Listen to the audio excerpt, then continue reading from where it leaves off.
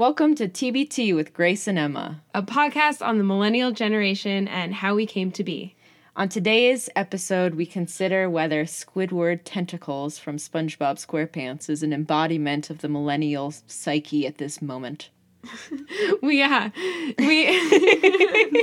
also introduce a new segment called TMI with TBT, where we explore the concept of oversharing as it relates to the Millennial generation.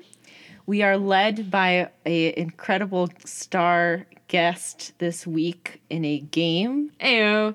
And we have some really fun TBT tidbits for you today.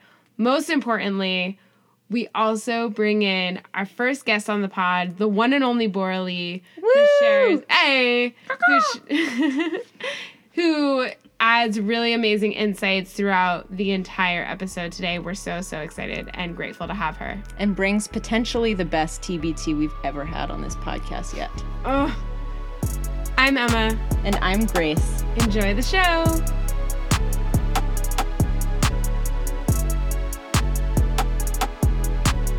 Millennial problems. Where's the Wi-Fi, am I right? No? Oh, yeah. On an endless search for Wi-Fi. Big time. In fact, today I was reading about labor. Life. Yeah, I was reading about labor statistics and about how many jobs in the future. Of course you are. It's a casual Tuesday. Grace spends time with the U.S. Department of Labor Statistics. I will say that there's a lot of projections around how many jobs are going to require Wi-Fi. That's like a concern and something that we need to start building capacity for.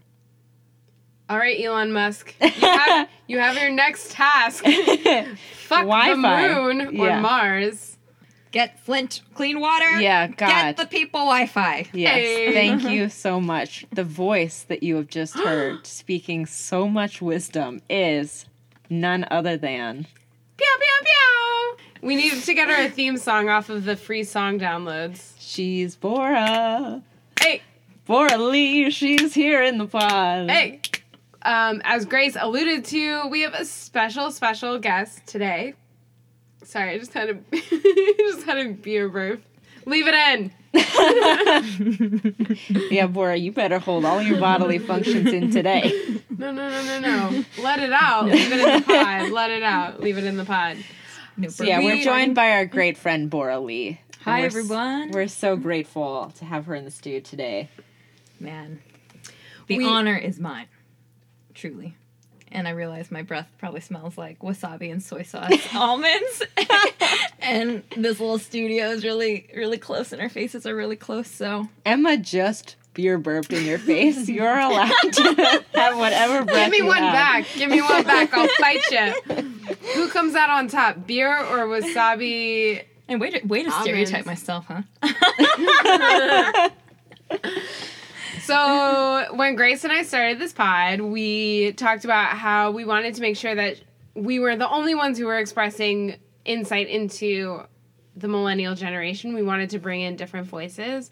And we're so stoked to have that dream become a reality today and to have Bora as a guest on the pod. She's here with a little bit of inspiration for a new segment that we're going to introduce in a little bit, but mostly we're just really excited to have her as an additional perspective to think through some of the aspects of our millennial generation and how we have come into our own. Well, first off, I feel nervous and overwhelmed that I'm the first guest on this pod. I feel very privileged and honored. So happy to be here. We're happy you're here. Yeah. You are... The privilege is entirely ours. 100%. And so if you don't hear me for the rest of the pod, because I'm edited out. That was like by my request. Like say my name and then everything I say out. But my name is Bora Lee.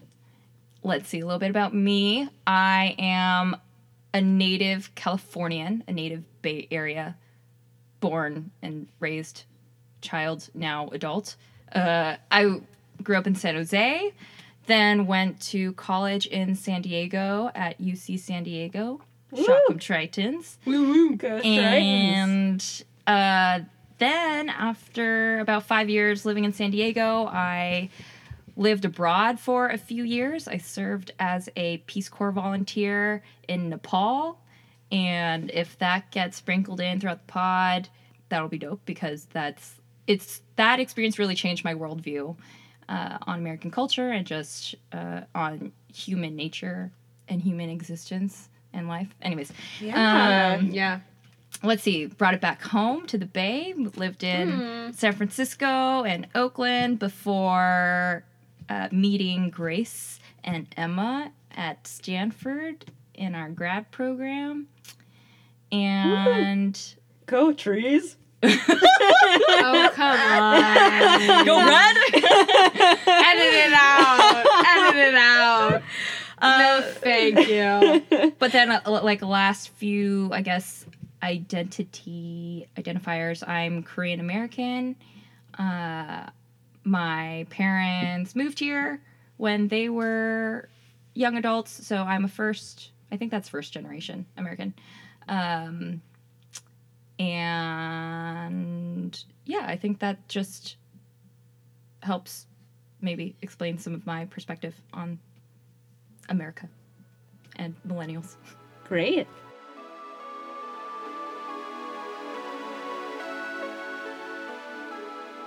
Small LOL. So, do you all say lol or LOL? As I've aged, it's changed. Yeah. When I was younger, it was LOL. And then, I mean, it really started with me and my friends from undergrad making fun of people who say lol. And then we became people who say lol. So now we're always like, lols. I think it makes us laugh out loud when we the say Z it. at the end. Yeah, right? yeah. With the Z at the Yeah, end, to be yeah, clear. yeah. And it's more like LULZ. Yeah, yeah. Is what we're really saying. Totes. I have a mini TBT, which is I remember when LOL became a thing in the advent of AIM. Yes. AOL Instant Messenger for the noobs out there. Yeah. And I remember, so when I was in middle school, we had this crazy shit, which I'm not going to go down the rabbit hole of this, but it was basically like, it was like the Regina George Byrne books, but it was like the notebooks that you circulate, and your popularity is directly related to the number of notebooks that you're a part of. So being invited to be part of like a circulating notebook is an indicator of your popularity. Oh, shit. I'm telling you, this shit was fucked. But I remember there was a notebook that I was on, and I remember not knowing what LOL meant. And so at one point in the notebook, you would like write notes to each other, and I wrote a note, and I just wrote LOL, LOL, LOL, LOL, LOL, LOL, LOL across one line.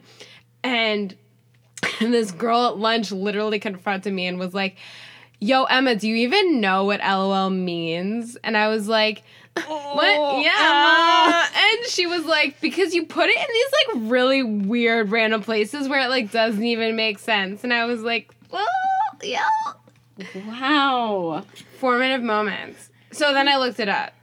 And then I found out. How did you look it up? Did you like www.whatdoeslolmean.com? I honestly don't know. I probably looked at, I mean, I had the internet because I was on AIM at that point. Yeah. I must have looked it up online. Got it. Ask Jeeves. Not at Google. Yeah, who knows? Ask Jeeves. Honestly, it was probably Jeeves. Jeeves was like, there now. I'll help you become popular. Oh, that didn't work? All right. Never mind. Moving on. Amanda, step up. I'll help you become popular. Here's a live journal where you can express your discontent at not being popular. I did not use LiveJournal, but we should have a convo about that.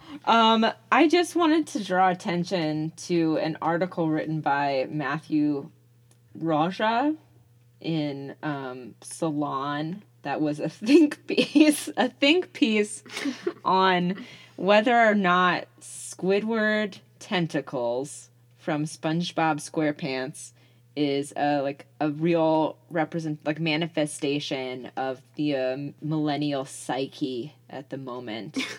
And I just thought that was hilarious, especially as someone I love how there's a reason why there's so many SpongeBob memes right now circulating between the millennial generation. I'm trying to remember when I watched SpongeBob, and I think it was in high school. I don't remember watching it when I was young, but I also think part of the humor and part of like the identity of SpongeBob being a millennial cartoon was it being funny as more of a young adult. I think it was like stoner humor also. There did feel something like a part of that cartoon wasn't actually meant for like very young demographics, that it was actually, sideways for adults to enjoy. Totally. I loved in the article how it talks about as the viewers self-identify with one of the characters. So younger viewers self-identify with SpongeBob because he's fun-loving, enthusiastic, and really enjoys life. Then as that viewership grows older, they less identify with SpongeBob and they more identify with Squidward. As like responsibilities and reality set in, and it's actually actually I hate all of you. I hate my situation, and all my dreams didn't come true, and I work this job that barely pays the rent, and et cetera, et cetera. But I also like in the article how it talks about there's really no storyline, no like plot point to SpongeBob SquarePants. It's just like every episode is to exemplify each of the characters' own quirks and the way they like handle stress. And I think that's why both young and old people can watch it, because it's just about entertainment. Yeah. And he's kind of the straight man, right? Like this idea that like, I think that's also why he's so relatable and enjoyable, because SpongeBob and Patrick, they're so like extreme. And I'm not saying Squidward isn't extreme. This is like maybe delving too in the direction of like just analyzing SpongeBob SquarePants. He really embodies your emotional and economic angst. Yeah. That's what Millennial. I want to offer a counterpoint. Okay, let's hear it. So I think that we're selling ourselves a little short. I think that we are... So I was in a conversation today with someone, and she's quite a bit younger than me. So I think she's like 25 maybe. But I asked her, I was talking to her about millennials. And I asked her if she identified as a millennial. And she was like, yeah. And then she was like, I love being a millennial. Like, I love what we are. And I think that there's this attachment to like the grump, or this attachment to like the grounded one. I actually think we are selling ourselves a little short. Like, I think again, kind of going back to like people's actual lived lives, like I don't actually see a lot of practicality come through in terms of how we brand ourselves. Am I wrong? I mean, maybe I'm wrong. Maybe I'm like misreading the connection. It doesn't capture millennial joy. Bora mentioned this earlier, and I think it's a really good point, which is like what he's capturing isn't necessarily unique to millennials, but it's unique to us in this exact moment of feeling like a frustration with the position that we're in. This is not necessarily capturing us as a generation more broadly, but more of us in this particular context right now. And I love that there's always this caveat to that point throughout the article. It's like, but Squidward can never be a millennial because he's a homeowner, and millennials are not homeowners. So. Anyway, a little lol turned into a giant OMG. I don't know. Keep it in. Cut that. Keep it in. Two against one. Oh, this is the benefit of having three, is that we can vote.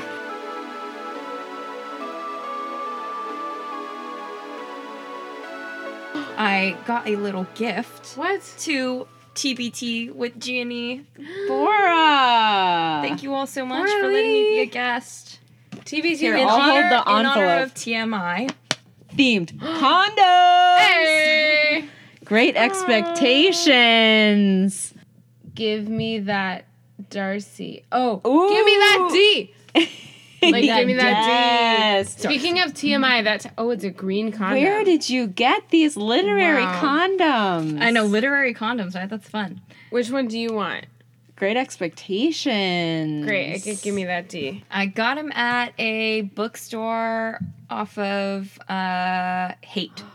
Thank Here in you Houston, Ashbury. so I can't remember much. the bookstore's name. God. Why did this card with some nice boobies on it and some literary themed condoms, how did that feel like TMI to you?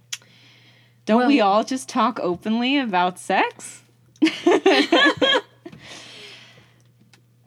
No, we don't. No, I mean, I was trying to think of, I was like, okay, I want to get a gift, and I want it to be related to the topic of TMI. And the only thing that came up in my head were, like, gag gifts, or it had just had to be sexual. Because I guess sex is such a private affair, and it's one of those things that hopefully everyone gets to do at some point in their life. And when you engage in sex, there's really only that other person, or like very few people that know how you behave in that setting, unless you like tell all your friends and family, which is hence often called TMI, oversharing when you do. Right. So because I think of all of that, like, privacy and unknown about how people actually have sex and behave, I think there's this, it's like when you feel really awkward, so you start laughing. I feel like that's the same idea with these sexual gag gifts, is it's this awkward thing that everyone does, so we have to make funny things about them and sell them casually to, like, address that there is an elephant in the air, and, but not have to actually tell people or talk to people about how you have sex. Totally.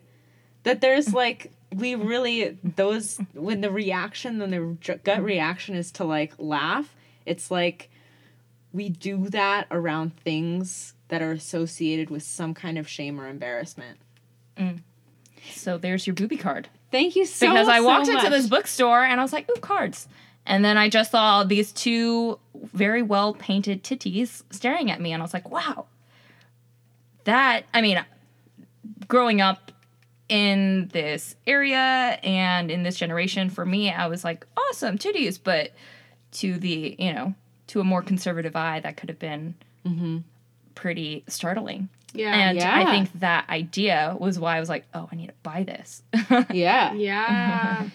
And I'm so glad, Bora, that you, like, in conversations about the podcast, I was so excited when you responded so strongly to this idea of TMI, because at least for me, like, my mom buys me all of this stuff that has boobs, because for us it's almost like this shared joy in what used to be so uncomfortable. Like, I would say that for me, and I don't know if this is a millennial experience, but I think for me, my rebellion was TMI. Like, I think I grew up, I had two older brothers, so I was the only daughter, one of the only female identifying folks in the house, and I think as a result, I felt this sort of like discomfort around, like, we're not talking about the things that are happening to my body. We're like, oh, my balls are sticking to my leg. Like, I don't feel like there's a lot of sharing of what I'm experiencing. And so my rebellion, because I was a very good kid, goody two shoes, was like, I'm going to tell you all the very specific details of, like, what I'm experiencing. But I just want to say, like, I was so excited, Bora, because I really do think that there's something unique to millennials where we sort of, like, are engaging in pushing the boundary of what's acceptable, what's casual, and feel like that was very, very much my experience. And TMI, as much as I'm pretty private and think a lot about the words that I say, I don't consider myself an oversharer with my family. It was a huge tool for me to feel more comfortable with myself. I love that was your source of rebellion. And that it ultimately, it sounds like, really benefited you and your relationship with your family and your mom. Because I'm thinking back, like, to my rebellious stage, and I also have 2 brothers, and so it was always taboo to speak about any of the TMI events that were happening in my life, i.e. starting my period or wanting to buy a thong or wanting to buy a push-up bra, but I would always hear all the dick stories. Yeah. Because there's 2 guys and you're allowed to share it in the household. Because I didn't use that as a tool for my rebellion, it's still taboo in my family to talk about, even at this age. Yeah. It's weird. I mean, I learned how to use a tampon on my own. Right. But so now I don't need to ask my mom how to do it. But I was like, oh my gosh, who's going to teach me how to use a tampon? Right. TMI. Yeah, but it like heightens the stakes when you don't. Yeah, right? Like. Stakes. Oh, stinks. What did you I thought you were abbreviating the word stigma to be stinks. I was like, we're all participating. We are all participating. Hashtag heightens the stakes. I mean, do you feel, Bora, that, like, where did you release that? Or where did you channel some of that? I know one space where I think really helped me not feel like this was ever bottled in as a child was I had a few, like 3, 4 girlfriends, and where we were all very open to each other. And it was in those spaces when we would all talk about, like, learning how to use a tampon, or learning how to use then later a Diva cup, or learning how to think about sex for the first time and kind of talk through the pain or the pleasure or the awkwardness or the toys or the et cetera, everything that you're not supposed to talk about socially. But ultimately, if you never talked about it, like, how the fuck, I don't know if I'm allowed to say that word here. You are. How the fuck are you supposed to know Right. what to do on your own, especially when you're young or a young adult? So I was very blessed in that way to have those friends, to have that sense of discourse and understanding on these very important life events that you don't get to hear other people talk about and, like, kind of give you feedback on whether your experiences are normal or they're abnormal, and change course. Totally. So this brings us to, like, one potential argument here, which is that sharing, that TMI, actually helps us lead healthier and happier lives. So in prep for the pod, I was researching the concept of oversharing, and there's a few arguments that I want to bring up. One is, like, the gendered aspect of oversharing, right? And so how women are oftentimes policed in terms of their oversharing more frequently than men because of the patriarchy with a capital P, and because just of sort of, like, the normative nature of our society. Also the racialization of oversharing. But the third part of it is, so in full transparency, when I went to go look at who I looked at as a millennial, a typical sort of millennial oversharer, I was inspired to actually look at Lena Dunham, because she was called out a lot for sort of towing that line between oversharing in a positive way and potentially oversharing in a way that, not to put people's sort of words in their mouths, but some people found to be sort of distasteful, or sort of just, like, exhibiting aspects of the human condition that, like, maybe went too far for general viewing. And I think she brings back this sort of gendered argument for sure. Obviously, she's a white woman, so she's a pretty socioeconomically privileged white woman, so she has a bunch of privileges attached to her oversharing. But one of the arguments in favor of her oversharing, and I think of oversharing in particular to Bora, your point as well, is that, like, oversharing is a way for us to just generate information and for us to share what we know about life, and for us to share life as it exists in more taboo subjects. And I think about that in terms of sexuality, but I've also been thinking about that a lot in terms of finances. I think in previous generations, you don't talk about what you make. You don't talk about what finances, what your financial status is. And so I think that's kind of like an interesting road to go down too, because I'm not sure that we've had as much sort of societal conversation about what it means to be an overshare when it comes to finances in particular. Yeah. Like talking about finances is also a way of distributing education and distributing information. Mm-hmm. And I know for me, I've started being a little bit more candid about the financial challenges that I've had, because I feel like A, I want to really normalize it, and B, like I don't really know who to go to. Like I have my parents and they're equipped to a point, but I feel like finances are a place that we could really, there's a lot of potential for us to learn from one another. Mm-hmm. Not to force anyone into uncomfortable situations by any means, but I do think there's a lot of taboo and sort of like mysticism around finances, and I'm curious about like why that is. Mm-hmm. And I think a lot of it, honestly, is to keep the people who are in underprivileged positions to stay in those underprivileged positions. I don't think that the taboo around finances is really benefiting people as a whole, although there are circumstances under which it could definitely benefit certain people. Can you elaborate a little bit more? Yeah, like I think like when we don't talk about how much we make, what that means is that Right. people have no sense of comparison, and women and people of color who traditionally make less don't have any sense of what they might deserve in comparison to their white or male counterparts who might be making more. Mm-hmm. That's an example. Got it. No, but the culture in America of not disclosing your financial status is really interesting, and it's somewhat unique, I would say, to Western culture. When I was living in Nepal, that was something that wasn't a source of shame or guilt or uncomfortable conversation. It was readily like an intro question when you walk into a room. It's like, what's your name? Who's your family? How much money do you make? It's kind of casual, but also in a setting where there aren't very stark differences in socioeconomic status. So in Nepal, it was in a very particular region in Nepal where geographically you could travel for over there kilometers, and everyone would be in the same socioeconomic status.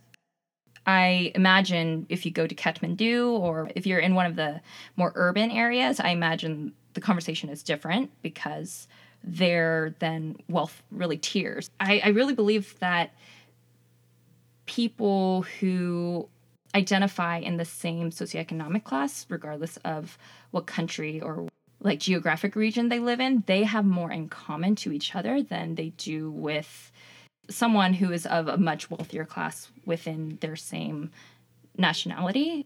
There are experiences that are really determined by your socioeconomic class. And I think that's why finances is such a touchy subject, just the emotional element of humans. There's the aspect of jealousy, and then there's unfairness and injustice. People feel they need to maintain good social relations with people, but also to maintain kind of the status quo of the way salaries are tiered.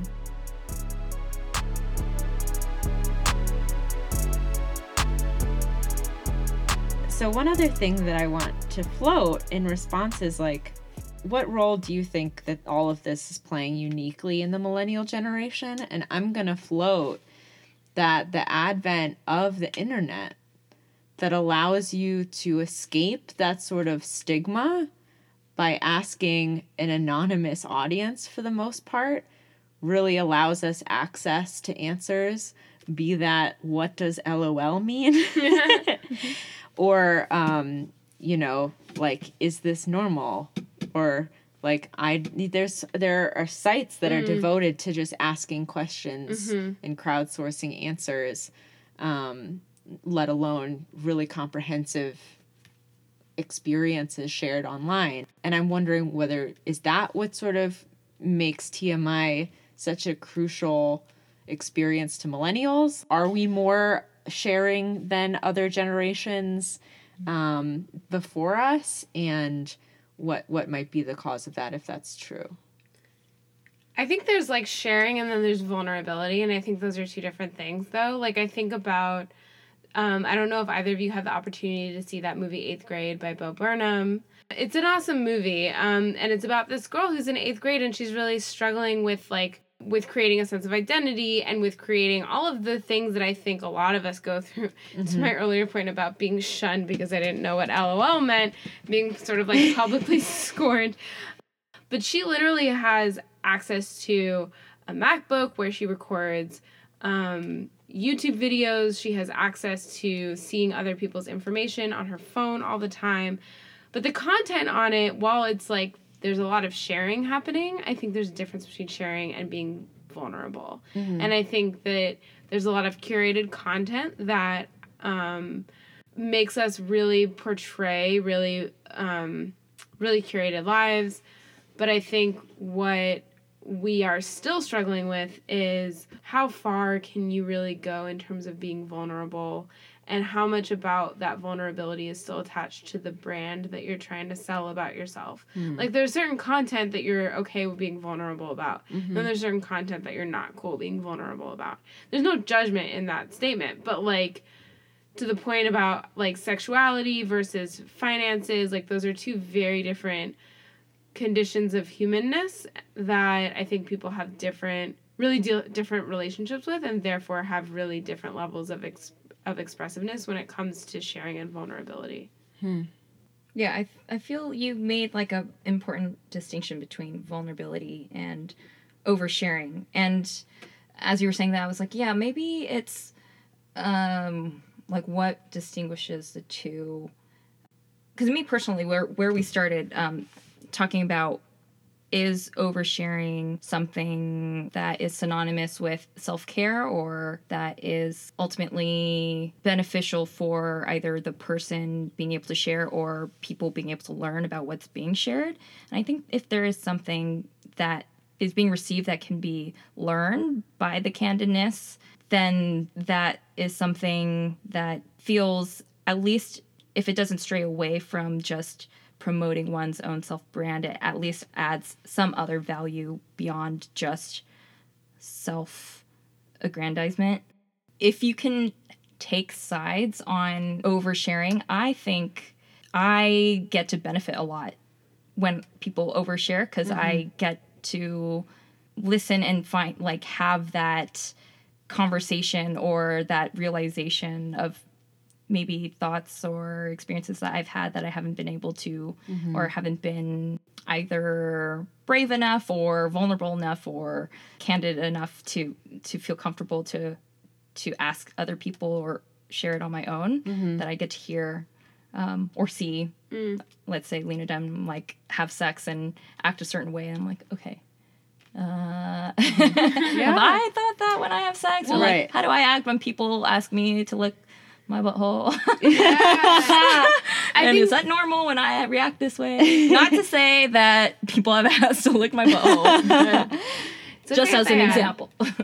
Well, I think it's like when people are really oversharing, it's like you're being asked to take a stance on it, and you're being asked to really confront it within yourself and identify, like, how do I feel about that? Like, how do I feel about taking a selfie with my boobs out? Or how do I feel about, like, having tattoos on me that are gonna accentuate parts of my body that I don't necessarily feel comfortable displaying publicly otherwise, or whatever it is. And I think or how do I feel about the fact that I've had really uncomfortable sexual experiences that I don't like to think about, or that I have not really reconciled yet. And I think it's you're forcing people to have really self-examinatory processes that people are not comfortable having, and when they're being forced on you through modeling, it's almost like you're asking people to do work on themselves that they don't otherwise want to do work on themselves. Yeah, it's like TMI is kind of in the eye of the beholder, and on the other side of that is someone who is doing emotional labor to share their vulnerability. And how you respond to that is up to you.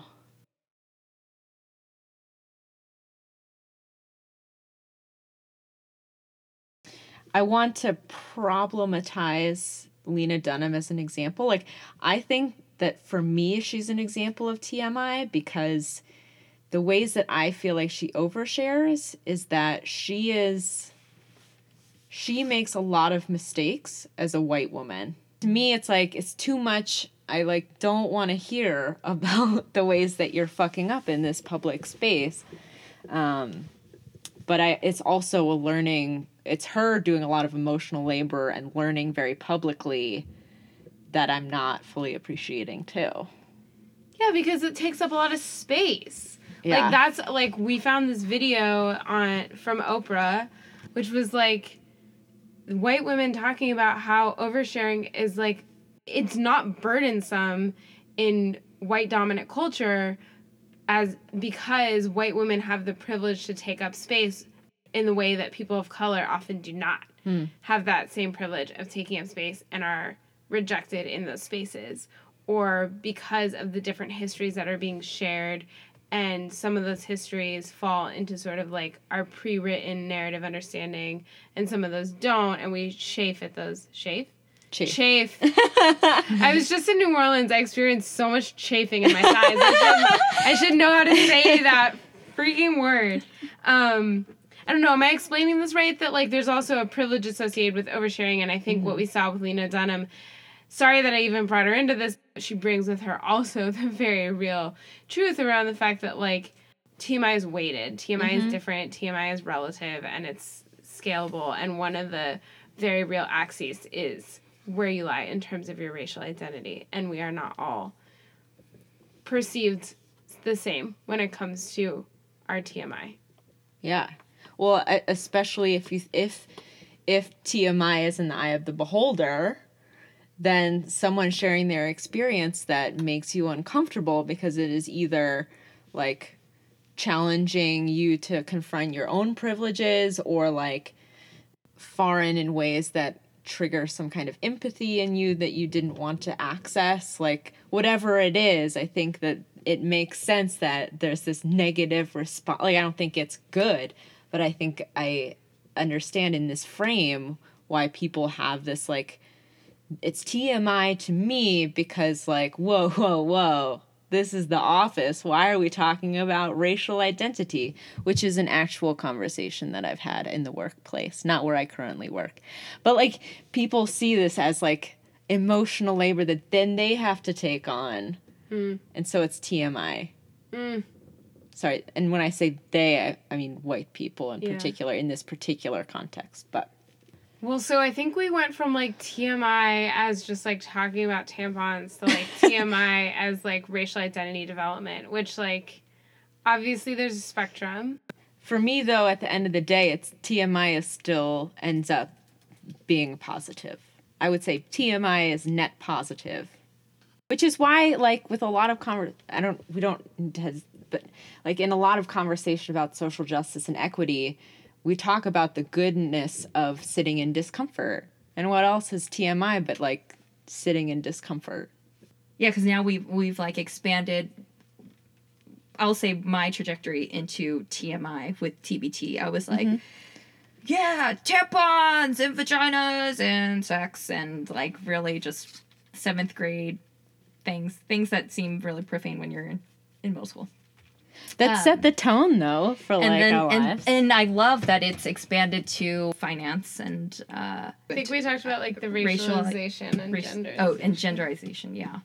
I really appreciated what you had shared, Grace, about, like, the reflection of the story or the portrayal that she was creating, sort of young white millennial women. And that was not a thought or an experience that I had because I felt very far removed from her experience.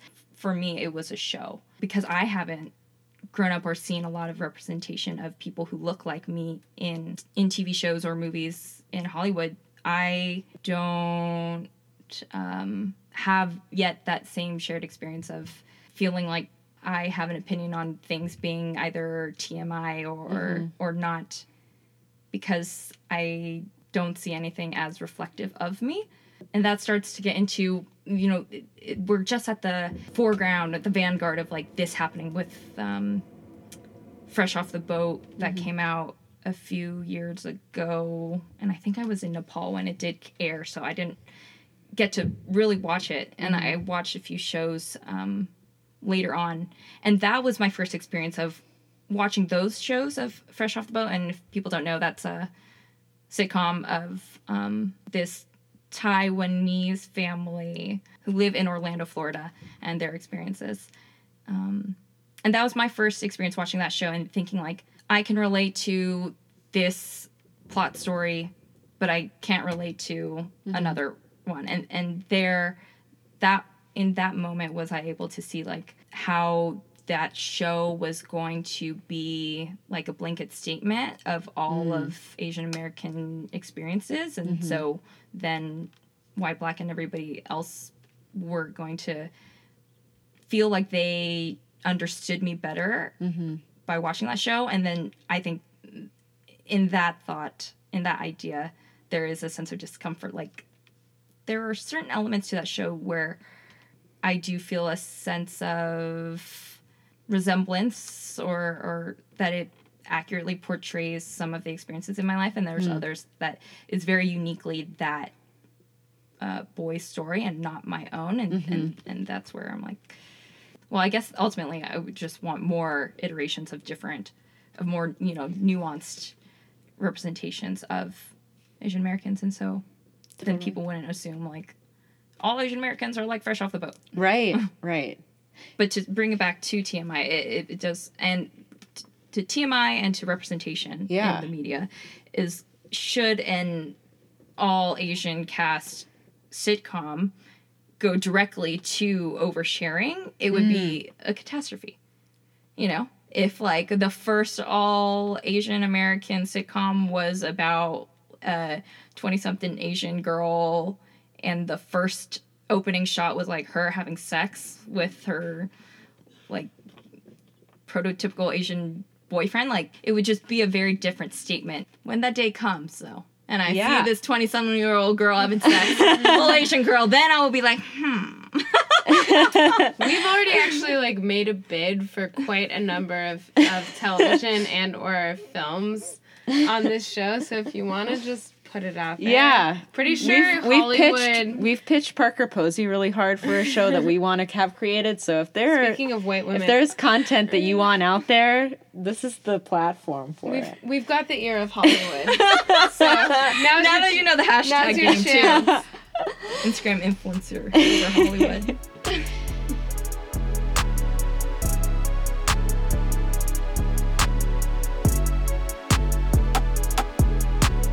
Should I segue into my celebrity overshares game? Yes.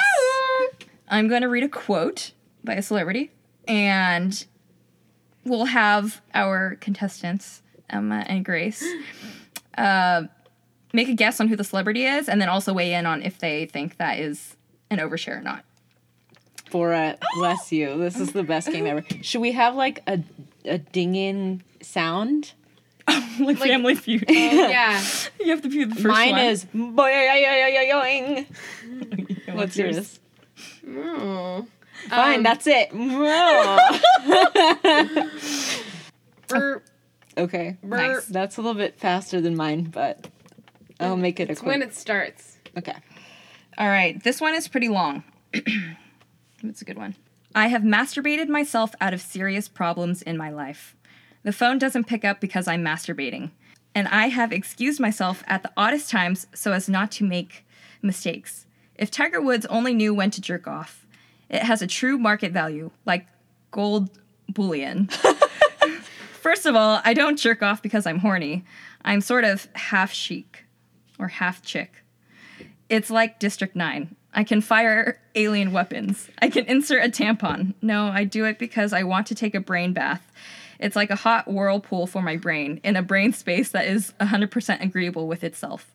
End quote. Boy. Grace. Charlie Sheen? Okay, I will say, I already actually did see this one. Oh. So I know who it is. It's James Franco. It's not. Oh! It's John Mayer.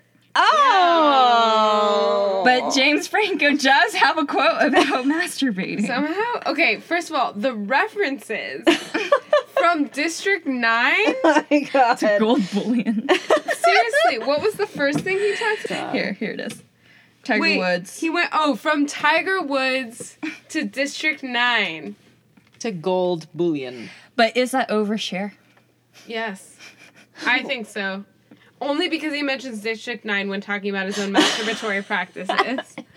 If you're just talking about masturbating, that's cool. But if you have to, like, bring Tiger Woods into it, no thank you. Unless you're Tiger Woods. Oh, man. Or someone he dates. Or, no. It's okay, actually, to bring in Tiger Woods. I meant to say that. But District 9 is never okay. Go. I want to practice, like, ethical judgment. I'm going to say yes, mostly because it's John Mayer. I just don't want to know. I don't want to know. Great. Go. Okay, Yes. next one. I was a late developer. I didn't even get my period until 17 and a half. Oh. Boing. Jennifer Lawrence. Okay, it's not. Selena Gomez. No. Is she even 17? I'm just kidding. Touche. Sarah Silverman. Oh. Oh. I'm going to say it's definitely not an overshare. Yeah. We have sex like Kenyan marathon runners. Okay. Oh. Not an it's overshare, probably but maybe problematic. Problematic in other ways. Not an overshare. Yes, racist. Angelina Jolie. No. Lena Dunham. Olivia Wilde. No, girl, no. Dude. You can tell I'm into the bald. You got to keep it clean down there. It's disgusting if you let it go crazy. Vin Diesel's wife.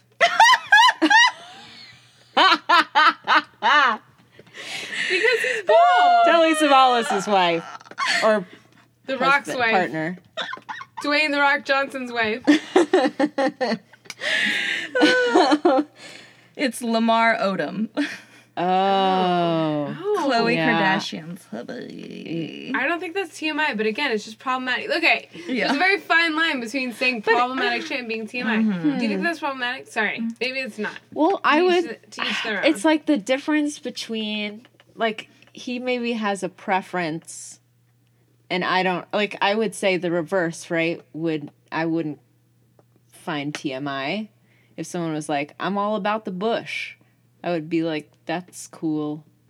But he says you got to keep it clean down there. Oh, yeah. Okay, That's sorry. I missed that right? nuance. Didn't he say that? I missed that nuance. Yeah. Yeah, problematic. And Okay. I see your point. No. yeah, I take it back. He's also very bald. Or at least close shaven on the head. Okay, we'll make this the last one.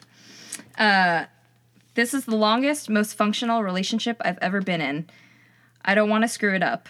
I use a foolproof birth control system, the pull-out method. No. Charlie Sheen. No.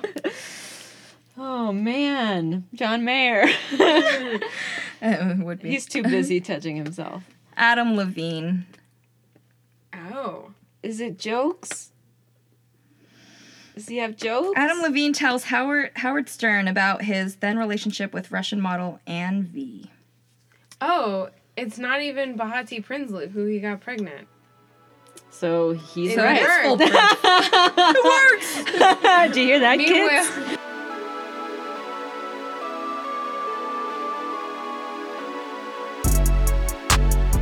it's TBT? time for TBT. Woo! Bow, bow, bow. Woo, woo. Who's ready to go first? I'll pop through mine. Go. My TBT for this week is the one and only. Okay, the Olsen twins we have not touched on, but probably should. Wow, so important to the millennial generation. Maybe just me. To true stands of Mary-Kate and Ashley, you'll know that they had a show when they were probably around like 6 or 7 called Mary-Kate and Ashley Mysteries. This was post Full House, but pre Billboard Dad. Billboard Dad. And like Our Lips Are Sealed and like all of the good ones, right? Oh. Will solve the crime by dinner time. They deal with an apiarist who has like a ghost in their beehive. They deal with like a mystery at NASA. I mean, they really travel far and wide to solve all of the world's mysteries. And I just want to throw back to that great series that I would like go to the movie store and re-rent over and over again. Okay, I'm gonna insert mine real quick. Mine is LFO. LFO, the band, the boy band. Their name stands for Light Funky Ones. You might be thinking in your head, oh, you spell that like Light Funky Ones. No, you spell that like Lyte. Mm-hmm. Funky is spelled Funkie, and then ones is spelled like ones. Naturally. They sang that song. I like girls that wear. Yeah, what song? Keep it in. I like girls that wear Abercrombie and Fitch. I'll take her if I had one wish. She's been gone since last summer. I like girls that wear. Okay. But the reason that I wanted to shout them out is because I just really appreciate the people who put themselves out there as part of the boy and girl band phenomenon, but who didn't like quite make a sticky impact. Yeah. I will say, LFO, you have my heart. Always wanted to be on a boardwalk with you. And R.I.P. to Rich Cronin, member of LFO, who unfortunately passed away from leukemia, which is a bummer. But they've been trying to have a couple. Comebacks since then. Mm-hmm. I like the highlighted hair and the bleach tips. Love some good bleach tips. Love a good trio. Loved a good brand shout out. And LFO, you have my heart. Abercrombie and Fitch. She's been gone since last summer. Where'd she go? That song never answered that question for me. Anyway, thanks, LFO. Dope. My hashtag TBT. Pew, pew, pew. Bora's first TBT. Oh, I'm a first. Ooh, this is so exciting. It was actually really fun to like dig through the graves of the past and think about like everything that used to be, you know, my world for a moment in time. Totally. So I am bringing back Star 69, Star 72, and Star 77, and I actually had to like look up the actual digits. I couldn't remember the combos, but I remember what I was looking for was the one that would block your number so that you were anonymous. Yes. Yeah. And I think that's Star 77. And you call and you prank call your friends or you prank call anybody and hang up and you go, hee hee. Yeah. So the reason why I bring this up is I have a really good story of me in high school. I had a phase where I loved playing pranks on people. Mm-hmm. And I was trying to call one of my best friends and I don't know, do some, I don't even know what like joke or prank I wanted to do. So I was trying to dial, I couldn't remember the combo back then either. So I was like, Star 70 something. And I called, hung up. Then the following week, all of a sudden, everybody who would call my cell phone, if I didn't answer, it would go to her voicemail. It would go to my best friend's voicemail. And when we found this out, we were just like, how is it how is it that your number is connecting to my number? Mm-hmm. Like the universe knows that we're best friends.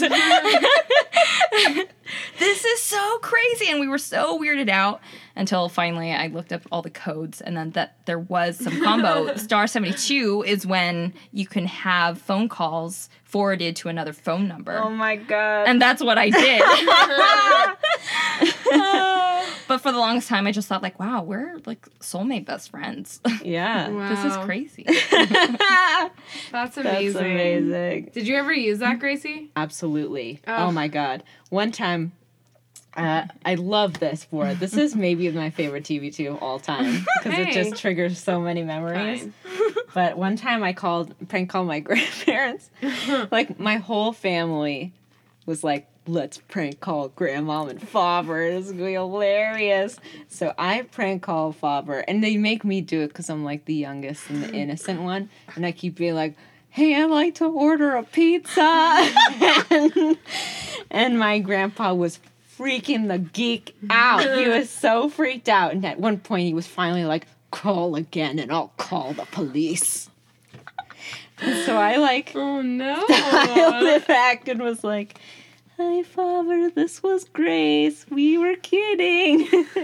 But he didn't even answer. Because at that point, we had built up enough ill will. But back when Bora was prank calling her friends, I was like, this'll get Grandpa. That is so awesome. Did you ever do that? I didn't really do prank calls or any of that stuff. I think I was afraid of what would happen. I was really afraid of the phone for a really long time. I hated calling people. I was always afraid their dad was going to pick up, or if they had a sibling, particularly older brothers. I was petrified of older brothers. Yeah. So I hated the phone. Yeah. Really did not like it. So I really didn't get into the pranks and all of that. It was scary as fuck for me. So, no. But I can appreciate it. I knew it was a thing. Definitely part of the culture. Yeah. Now it doesn't work anymore because nobody answers phone We all, calls that they don't, from numbers they don't recognize. we all have caller ID now. Yeah. Hey. Oh, man. Bora. This Bora. is the fun. best. Thank you so much Thank for you being guys on so the much show. for letting me be here. It has been such a delight, Yeah. truly. Yeah, so nice. I'm so glad that we can edit. Yeah. Leave it in.